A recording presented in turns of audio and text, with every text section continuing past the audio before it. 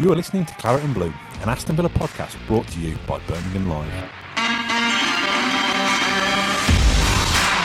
Hello, welcome to Claret and Blue Live. I'm Dan Rolinson, joined by Matt Kendrick. Matt, how are you? I'm all right. Must be big news if you've managed to dig me back out again. I know, we've not seen you for a while, but the big news, of course, is Jack Grealish has signed a new 5-year deal. Massive news, isn't it? It is major news, and we tried to kind of book the trend earlier in the summer, didn't we, when people were saying he's going to go, you know, this is the summer when he leaves. And listen, let's not get too carried away. Let's hope that doesn't still happen and that Villa have put a 5-year contract in front of him to double his fee. I don't think that'll be the case. But, it's a massive boost for Aston Villa. It's a statement of intent. Jack Grealish is going to be in the money. Isn't he big time? He'll be able to buy some grown-up size shin pads at long last. 4 or 5, 6 weeks ago, however long it was, we did a big podcast, didn't we, talking about he's worth more to Villa than he is to anybody else in this world, because he could be the difference. And I know Villa are trying to kind of bolster that squad and trying to make a real kind of statement to get to that next level, next tier in the Premier League. But Jack Grealish could be the difference between Villa staying up again and going down, which is 100 million plus in the bank. So would Manchester United or any of these suitors have been convinced enough that Jack Grealish was the difference between them, you know, challenging for the title and winning the title? That's what they would have to do to cough up that cash. So it makes sense. You know, the one issue was whether Jack Grealish could play for England, still being at Villa. So that box has now been ticked off after Gareth Southgate's big book of excuses finally got him the call up. So yeah, it's brilliant news. I mean, I'm coming to this a bit late. What's Jack said about it himself, and what have Villa said? So there's 2 quotes on the website from Christian Purslow and Jack Grealish. I'll start with Purslow. He says, "Jack is an emblem of our owner's vision for Aston Villa. He joined our club as a local boy aged 6 and has developed into one of the country's finest players, finally becoming a full England international last week. We are determined to build a top team around him and are delighted that he is extending his contract, committing himself to the club he loves." Jack Grealish said, "I'm delighted I won't do the accent. I'm delighted to make this commitment to Villa. It is my club, my home, and I'm very happy to be here. The owners have made it very clear to me how ambitious they are and how they want to build Aston Villa. These are exciting times ahead, and I'm very glad to be a part of it." Oh, that sounds exciting, doesn't it? It sends shivers down your spine, that. Brilliant. I don't know who's written those quotes for them, but I think Christian Purslow has probably written his own, to be honest, and so has Jack, but they've nailed it, haven't they? I know that you, Dan Rolinson, have been very fond of tweeting pictures of Jack beaming, smiling at the training ground in recent weeks, saying, "Oh yeah, he looks really unhappy, doesn't he? You know, Manchester United, come and get me." That's been the narrative the whole way through, though, hasn't it? It's from everyone outside Villa. It's there's all these rumours about, he's not even a Villa fan; he's a Man United fan. Really, he can't wait to get out of there. Come and get me, plea from Jack Grealish. It's just all nonsense, wasn't it? And that wasn't us kind of. And when we did that podcast, that wasn't us going, "Oh, we know he's going to stay, so let's get ahead of the curve." Obviously not. That's what we all hope for. But the whole kind of, "I can't wait to get out of Aston Villa, come and save me, Man United," that was nonsense all the way through. If he'd have gone to Man United, yes, that might have been the case. But there was never a doubt in my mind that Jack Grealish wants to leave Aston Villa and can't wait to get out of there. Oh yeah, listen, let's full disclosure, let's not try and paint ourselves and our employer as kind of pure, you know, as the most pure, you know, in all of this, because we have had, you know, we know that it's been a massive talking point, the gossip and the rumours and the speculation, and you know, it's not without foundation that Manchester United were interested in Jack Grealish, not interested to the point that they'd cough up the money to make Villa want to part with him, but.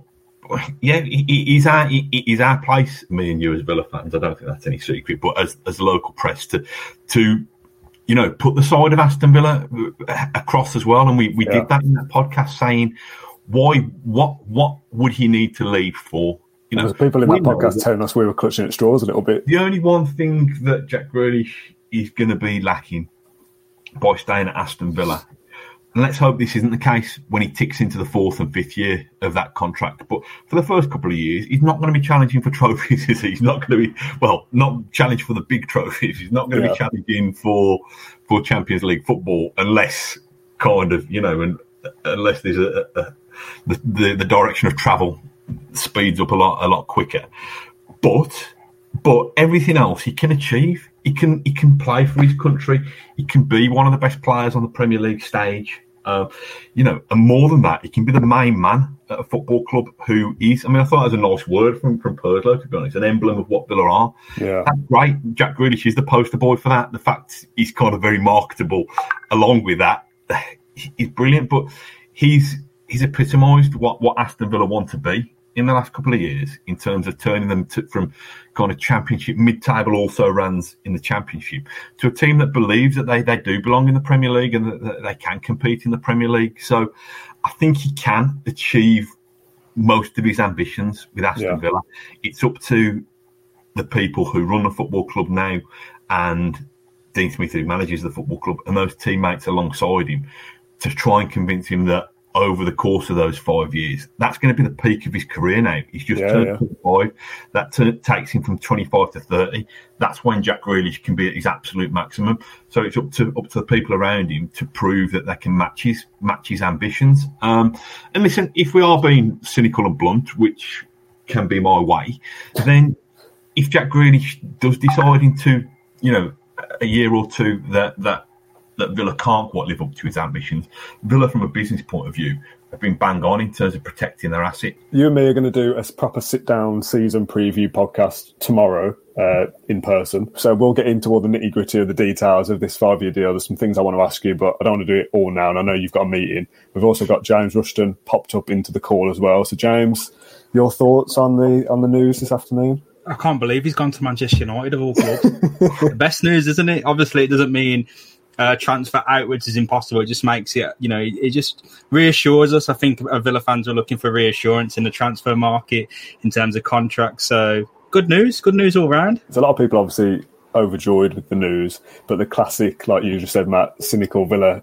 fans amongst us, people saying, will there be a release clause in this contract? Would Jack have agreed on a buyout clause? Because Villa will still stand by their 80, 90, 100 billion or whatever it is. Would that be something that gets written into a contract? I wouldn't pretend, and we probably need to get a solicitor on the show to tell us the finer points of this. But a release clause now, who knows what would the market be like in 4 years? Do you know what I mean? It might be that Henry Lansbury has a kind of 200 million release clause in a year and a half and stuff like that. So I don't know. I've said this before, that I think Jack is held in enough esteem as a footballer and as a bloke, and has a good enough relationship with the management that, listen, I know where business is concerned, agents will probably insist on release clauses, but I think there's a grown-up enough relationship there to be had that they will know at any given time when a bid comes in, they will know whether it values Jack Grealish as highly as Villa do. Yeah. I still don't think that's going to happen. Who knows if there's a release clause? Let's put that away till January. I was going to say, you're talking about this story will come back next summer for the transfer window. It'll come back in a few weeks when the January window opens. Villa have had a bad start. He can't wait to leave. Blah blah blah blah blah. Yeah, we're never going to know the ins and outs of any contract deal, because we've said it before. Then there's like very few full contracts that have ever been published in full. There's always release clauses. Like that's just common, because it gives the players some leverage where they don't usually have that much leverage in terms of agreeing a deal elsewhere. So there will be some kind of, I guess there would be a release clause, probably be massive though. Like, there's going to be a few things weighted in Jack Grealish's favour, not least the pay rise, but for him to commit for 5 years. Show me ignorance here. How long did he have left on his existing deal? Does anybody know? A couple of years anyway. Probably like 3 years, maybe. I think it was 2023. Because I think it was a 5-year deal agreed in 2018. Right. So 2023 makes sense. So it's an extra 2 years, really, isn't it? It's not a new 4-year deal. It's like just 2 more years. Can I be excused? I've got a dash for another meeting. I'll let you and James have a little natter if you want. But you go and chat to Jack. Feedback later. Yeah, I wish it was. I wish I did have any. Well, I don't want to talk about the level of importance, because I'll offend the person I'm speaking to now if I suggest they're in any way less important than Jack Grealish. I'll catch you later. All right, thanks all. It's a good news day. Take care. See you soon, Matt. Bye-bye. Brutal reality of live stream. He's gone. He's out of here already. Yeah, now we can discuss the real stuff. People saying now, the flip side, you know how everyone's got to have a negative opinion to what's going on? People are now saying, and this is more so from an outside point of view, this shows that Jack Grealish has no ambition. I think that's the argument, right? That's always going to be the case whenever a player agrees to a new deal. But look, like Matt said, this contract will have things that favour him, like an out clause. If he's not happy with the direction of the club, there'll be a set fee that a club can come in. It's a release clause.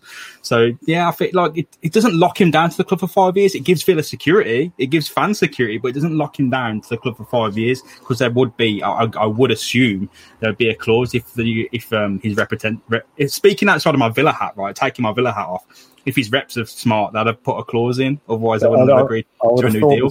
There's probably a relegation clause in there this time. Absolutely. I would have thought.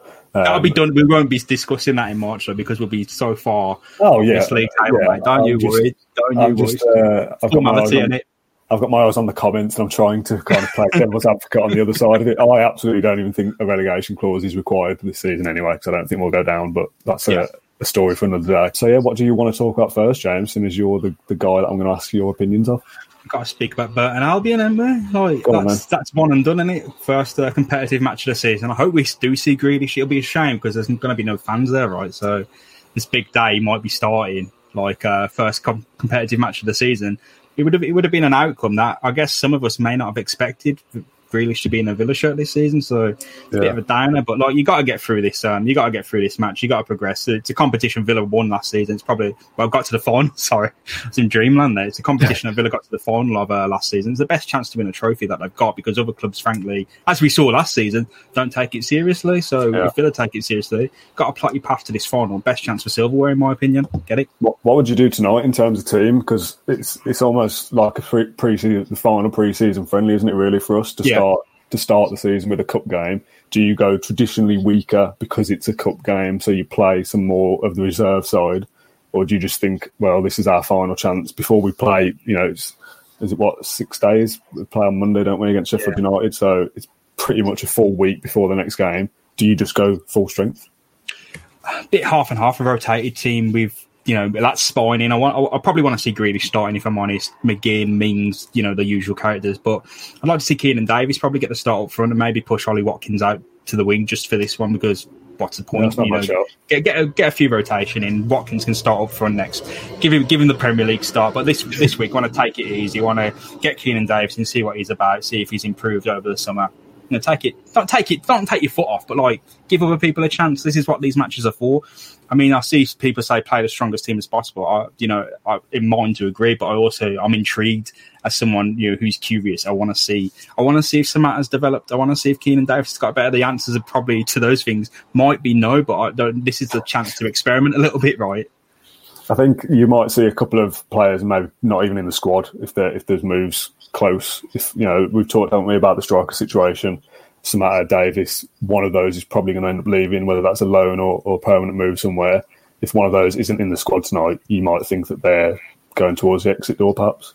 Yeah, and I guess youth players as well. I know we didn't see Louis Barry in the under-23s game, the 2 under-23s game, but to my knowledge, he's only played one official under-23s fixture since he's joined, and that's a start. He might be playing in the under-18s, which doesn't get as much coverage. So I'll be intrigued to see if he's in and around the squad, but I assume Mungo Bridge and Jacob Ramsey will be in because they have been in and around the first-team picture anyway. Yeah. They didn't start or play yesterday. I know it's different for Louis Bay, who may be involved with the under-18s. He might be in with a chance. We don't know because we assumed that he would be playing in the last 2 under-23s games, and he hasn't. So we have to see there. It's always... you kind of throwing it up into the wind when it comes to youth players because, Vasilev come out of nowhere. I know he did well in the under-23s, but he came out of nowhere to be put in the first-team picture because Villa were desperate. Villa aren't desperate now, are they? I don't get that feeling, Dan. So we'll have to see. I assume Mungo Bridge will be the most likely to be in and around, and Jake Ramsey as well. So we'll have to see. What do we think about the latest Freddie Gilbert news? Because last week we talked about... He got us last time. Yeah, we talked about last week. There's rumours from L'Equipe. I still get it wrong. You've got it. Yeah, you're fine. That he might be leaving. He posts on Instagram saying, "No, happy at Villa. Fight for my place, etc." And then there's still been news since that post that we'd be open to offers for him. which a lot of the fans are looking at going, why would you sell him? He's still young. He works hard. He fits the profile of the signing that we would go after. So why get rid of him? And I know obviously Matty Cash comes in and takes his first team place, but I would prefer Cash and Gilbert to fight it out for a right back spot than Cash has got pretty much no threat from a 32-year-old El Mohammadi. I think there's, in the opinion of Dean Smith, that Kane Kessler at fullback might be kicking on from the under-23, so that might be in his thinking. Not that you sell Gilbert, but that if a good offer comes in, you're not going to just chuck it away. It'd be silly. We paid $5 million for him, didn't we? Well, my figure's off. I really don't know. I remember him. He joined when we expected that we'd be in the Championship, right? He joined in January, so I'm not too sure. It wasn't that high. It's $5 million or under, but it wasn't a lot of money at all. And I feel like saying that you're open to offers isn't necessarily selling the player. And there's various degrees of truth.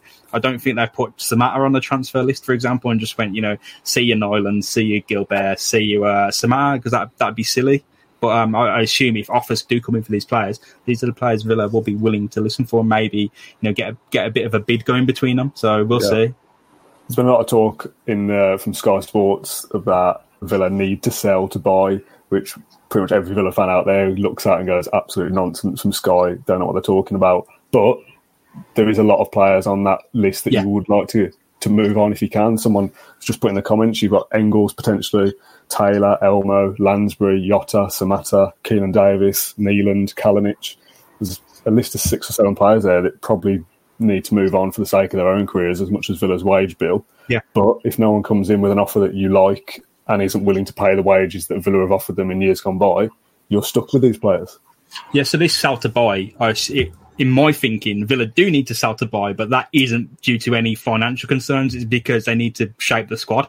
Well, it's as simple as that. It's oversized. There's players who won't play, and they need to be moved on. As you said, for the best for their careers. Lansbury deserves to be playing wherever he can find a move. As with Scott Hogan, they've proved that they've done it at a certain level, and moves has fallen out of their way. But we'll have to see. This sell to buy, when you hear that, it doesn't mean Villa are in financial trouble. Yes, they have FFP concerns. Big in that FFP still exists, and it doesn't. People think that has been wiped out. It hasn't been wiped out. The sell to buy, it would just be over squad shape. That's it. Villa need to consider putting their attention on moving players out rather than buying is what I'd say. That's how you can take that sell to buy policy. We've talked about Martinez, who will sign at some point before the first Premier League game. I don't know what's holding it up, but it pretty much from the Arsenal end that we've heard is basically done. Traoré from Lyon, is it also? I think he had a medical yesterday. That will get done as well at some point. After that, what else do Villa need? Or we talked just before Matt left us of how many more might come through. But what do we need? Do we need more first team players, or is it a case of replacing whoever we let go in terms of positions? So, assuming that Kane Kessler can play left back as well as right back, I feel that Villa would have to focus on a midfielder, and that instance would rely on maybe waiting to see what develops in the transfer market to see if there is someone going on deadline day or one of their targets suddenly becomes available. Because you lost out on Weston McKennie, you've lost out on other players. You have to kind of then reassess. You can't compete with Juventus and other clubs in some markets. Whereas on deadline day, you might become a lot more of a Villa. I feel like Villa are an attractive proposition anyway for players. But when you get closer to deadline day, and as we see with Rashica and stuff, him kind of waiting on to see what's available to him, fair enough. But Villa have to concentrate on kind of shaping that squad, seeing what opportunities come available to them. And I feel like as you head towards deadline day, that number 8, that box-to-box midfielder might become suddenly available. So we'll have to wait and see. But again, I think the focus is going to be on shipping players out. I hope we see Rashica come in. I don't think we're going to see Ben Rama at all to respond to a few questions. I feel like Ben Rama is, from what I've seen, from what you've seen, the reports floating around, it hasn't been like that Watkins, like he's coming. Or like even Rashica, where there's a bit of back and forth. There's been nothing, and the focus in terms of media is him moving to other clubs. So West Ham and Palace have been linked on there with Ben Rama, London. Doesn't look promising, but look, we'll have to wait on Rashica. It seems like it's just so much back and forth there between him, other clubs. Who knows? I mean, we said Ollie Watkins was going to be done. It took weeks. People were saying Ollie Watkins was going to happen in 48 hours. Weeks later, he still weren't at the club. We'll have to see. One player potentially who's been speaking to press in that area is Emi Buendia, saying that, nothing happened yet. I'm still committed to Norwich. I'm here. I'll put my head down and carry on. I'd be very surprised if he was a Norwich player in the Championship next season. If the Ben Rama deal falls through, is he one that you might look towards instead?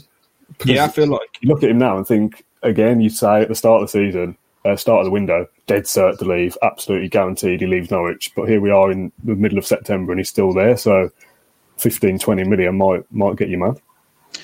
you have to see. Out of all those, I said Buendia was the best one because people say, look, he don't have speed, he don't have pace, but he's beating people through dribbles and beating people through passing the ball. You don't need that explosive. You don't necessarily need that explosive pace that everyone always goes on about. I mean, Buendia for me, if I was in charge, he would have been number one, like over Rashica, over Ben Rama, maybe even over Watkins, because he did it at Premier League level for a club that was not even at the level. Norwich were nowhere near at the level they needed, and they had good players succeeding. You had Todd Cantwell still at the club starting in the Championship, who should be playing in the Premier League, and now you've got Buendia, who's he's going to move somewhere. Will it be Villa? I'm not sure, but I feel like he would have been my main guy. He's done it. He's done it at this level. He needs to take a step up.